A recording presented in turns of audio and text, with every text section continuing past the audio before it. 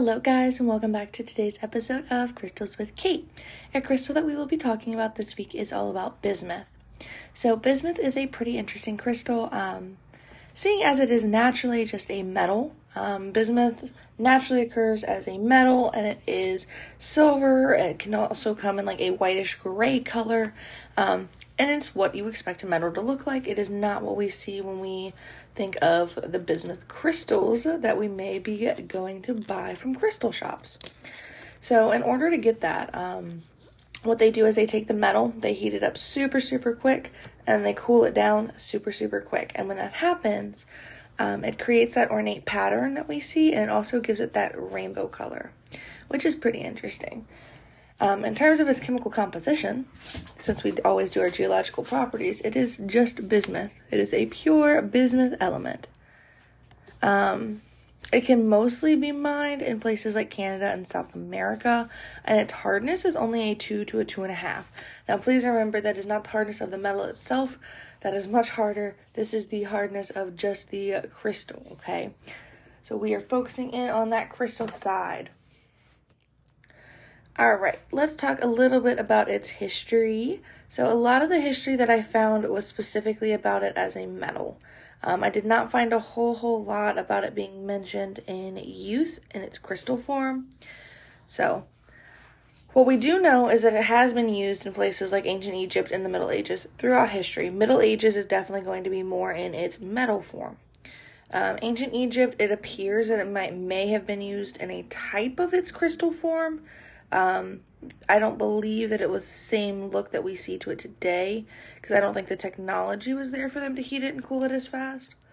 But we also know that for the Incas, which is a ancient group down in South America, it was used in their knife making. So again, it's being used as a metal there.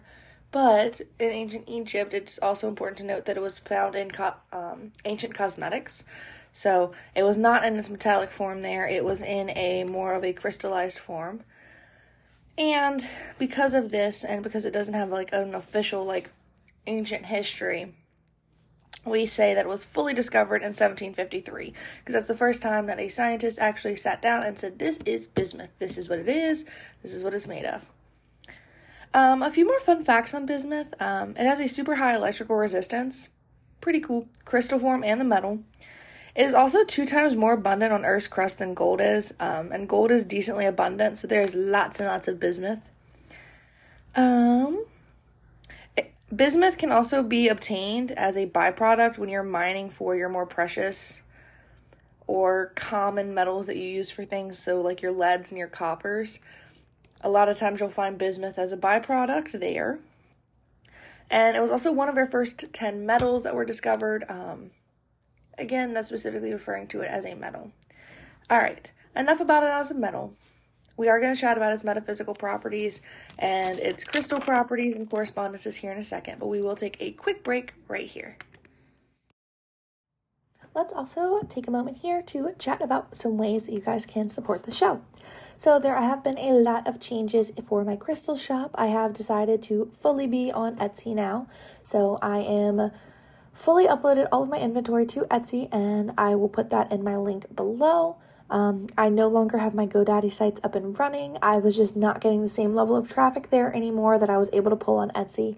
I think a lot of that is that when you want to buy things, it's more common to go to Etsy than to necessarily try to remember somebody's website, which is not a big deal. So I have officially closed my GoDaddy sites, so I will make sure you guys have my Etsy link below.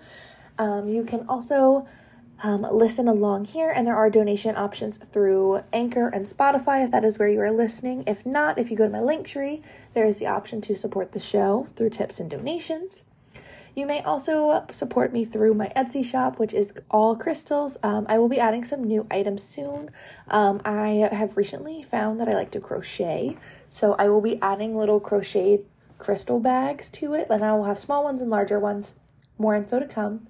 And then my Amazon storefront link is also going to be in my link tree, which you will find below, and that has everything from spiritual things that I love.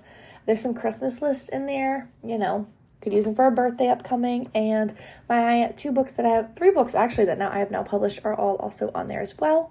And then the last way that you could support the show is by joining our Patreon. Each layer of the Patreon has different perks. Some of them come with monthly crystal boxes, and some of them you just get this podcast without ads. My cheapest one, I believe, starts at $4.44 a month, and if you're interested, that link will be below as well. All right, back to the show. Alrighty, guys, let's chat about those metaphysical properties. So, bismuth is known to be a calming crystal. It is also known to help relieve that feeling of isolation. So if you're someone who is maybe an introvert or just likes to spend a lot of time alone, that can lead to feelings of isolation. So this helps you work through that. It's known for stimulating your energy. If you're really interested in connecting to like the spirit realm, potentially the astral realm, I've seen it cited for both. Good crystal here. It's also really good for astral travel.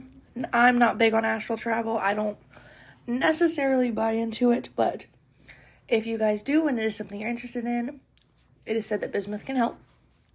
It's also really good for focus and meditation. So if you struggle with focus, trying to, get your schoolwork done or your job, or you want to meditate and you feel like your mind wanders a lot, bismuth can be a really good crystal to kind of help focus in those thoughts and help you get either through your work or into a meditative state.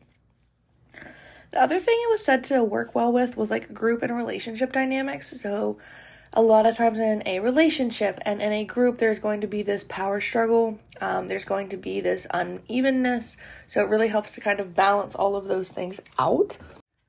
The last key metaphysical property is that it really helps with removing blocks. So if you're going through some stuff and you're trying to like create your new path or get to where you want to be, you might feel like you have these like blocks, whether they are physical or emotional. This can help you remove those blocks. It's also really good for change and transformation as you're trying to go through that new path or these new changes. Maybe you're turning over a new leaf. Whatever it may be, this crystal is highly associated with all of those types of changes. All right, the last thing here is the correspondences. So its zodiac association is with Aquarius, and as always, that does not mean that if you are a Virgo, it's not going to do anything for you. It just means that if you have an Aquarius placement in your top 3, it'll may or may not help you a little bit more. It does not have a specific planetary association, so a lot of planets are associated with like Earth or Mars or Venus. This one does not have one. In terms of its elemental association, it is associated with planet Earth. It comes from Earth. It's here. It is natural. It is so abundant in the crust. That makes perfect sense. It does not have a specific chakra that it is associated with. It is all of them. So if you're looking for a good multifaceted crystal to work through your chakra blockages with, this is one. And then the last thing here is its numerological association. So its numerological number is the number 2, and 2s are all about partnerships, togetherness, harmony, that natural duality in life, because you have good and bad, you have light and dark, you have day and night, you have masculine and feminine. All of that is a duality, and that is all of what that number 2 in numerology focuses on. I hope you guys enjoyed this episode of Crystals with Kate, and be sure to tune in on New Year's Eve for our special podcast on crystals for 2023. It's been a long year, and I know I'm not the only one who wants a little bit more positivity going into the new year. See you guys then.